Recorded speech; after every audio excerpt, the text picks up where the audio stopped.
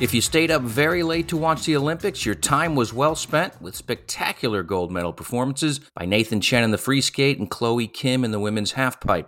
Not to mention the start of the men's hockey tournament, where Team USA begins play this morning against China. But now it's time to buckle up and power through because the NBA trade deadline is today at 3 p.m. Eastern. Good morning, it's Thursday, February 10th, and this is your SBJ Morning Buzzcast. I'm David Albright, filling in for Abe Madcore. Disney reported quarterly earnings after the markets closed Wednesday, and CEO Bob Chapek confirmed the company will be bidding for the NFL Sunday ticket package. The news comes on the heels of recent reports that Apple was aggressively going after the same package. Chapek's acknowledgement of the Sunday ticket bid comes as Disney reported that costs at all of its streaming and linear businesses were on the rise, driven by increasing production costs and sports rights. Disney reported that ESPN Plus added 4.2 million subscribers last quarter to reach 21.3 million subscribers, up from 17.1 million previously. Disney Plus gained nearly 12 million subscribers and now sits at just under 130 million. Meanwhile, Peyton and Eli Manning also have extended their relationship with ESPN on the heels of the Manningcast success story. The brothers will add a fourth year of their Monday Night Football telecast to extend through the 2024 season. The agreement also calls for the creation of similar programs alongside UFC matches, college football, and golf, using other hosts and produced by Omaha Productions in collaboration with ESPN. Much of the retail licensing for Super Bowl week in LA is being handled by Legends, which is administering merchandise and food and beverage sales with a total of 3,000 workers across SoFi Stadium and 12 trailers outside the venue. There's also NFL shop stores at 30 hotels, 4 pop-up retail sites, and a massive 30,000 square foot retail emporium adjacent to the Super Bowl experience at the Downtown Convention Center, which Legends Hospitality President Dan Smith tells our Terry Lefton will have thousands of SKUs, 40 points of sale, and see various licensees customizing products. 5 auto brands are currently set to run ads during Super Bowl 56 on NBC, which sees the category improve from last year when only 3 ran ads, according to our Mike Boylan. Kia makes its return after skipping out on 2021, running a 60-second spot during the third quarter that promotes its new EV6 electric vehicle. GM and Toyota continue their ad streaks at 3 and 5 years, respectively.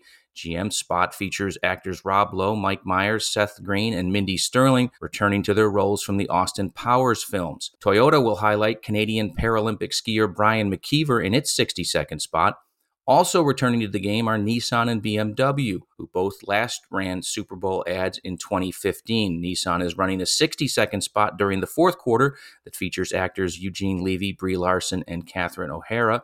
BMW will air a 60-second spot featuring Arnold Schwarzenegger and Salma Hayek, promoting the brand's electric vehicle.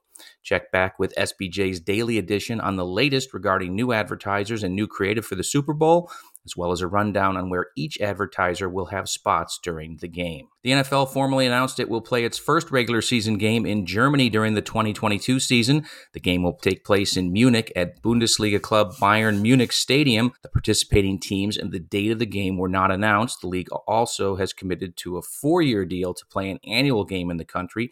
Munich will host 2 games, while Frankfurt will get the other 2. NFL Commissioner Roger Goodell also said the league will return to Mexico City in 2022 after not playing in Mexico this past season. The English FA has hired Oakview Group to expand and diversify Wembley Stadium's sponsorship, content, and other opportunities.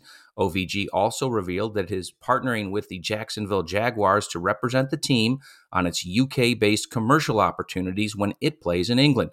The Jags will play at Wembley this fall for an 8th time. OVG previously worked with the Saints to sell the naming rights of the Superdome to Caesars. OVG's presence in England also includes its work developing Co-op Live in Manchester, as well as partnerships it has with Royal Albert Hall, Ascot Racecourse, and Silverstone. Evil Geniuses continues to hire seasoned sports execs to grow its business, with the esports team now adding Leonard Edwards as VP and head of global partnerships. Reports are Trent Murray. Edwards was most recently with the New York Islanders and helped the team bring on big brands like Hyundai to sponsor the team's new UBS Arena. Edwards, in his new role, will lead all of Evil Genius's sales efforts. The esports team also recently added Carolyn Young, previously with the WNBA LA Sparks, as Director of Corporate Partnerships, and Daryl Vales, previously with the Lakers, as Partnerships Manager. We'll end on a public service note. Sports Business Journal's 2022 Celebration of Service Award recognizes the power sports has on improving society and in building community. This award honors those organizations who have led the way in exemplifying how sport is a catalyst for social change, who have both demonstrated innovation and provided inspiration through the power of sports. Do you know an organization using the power of sports as a vehicle for good? Go to sportsbusinessjournal.com and search Celebration of Service Award. Nominations will close on March 14th. And that's your SBJ Morning Buzzcast for Thursday. I hope everyone has a great day, and we'll see you back here tomorrow morning.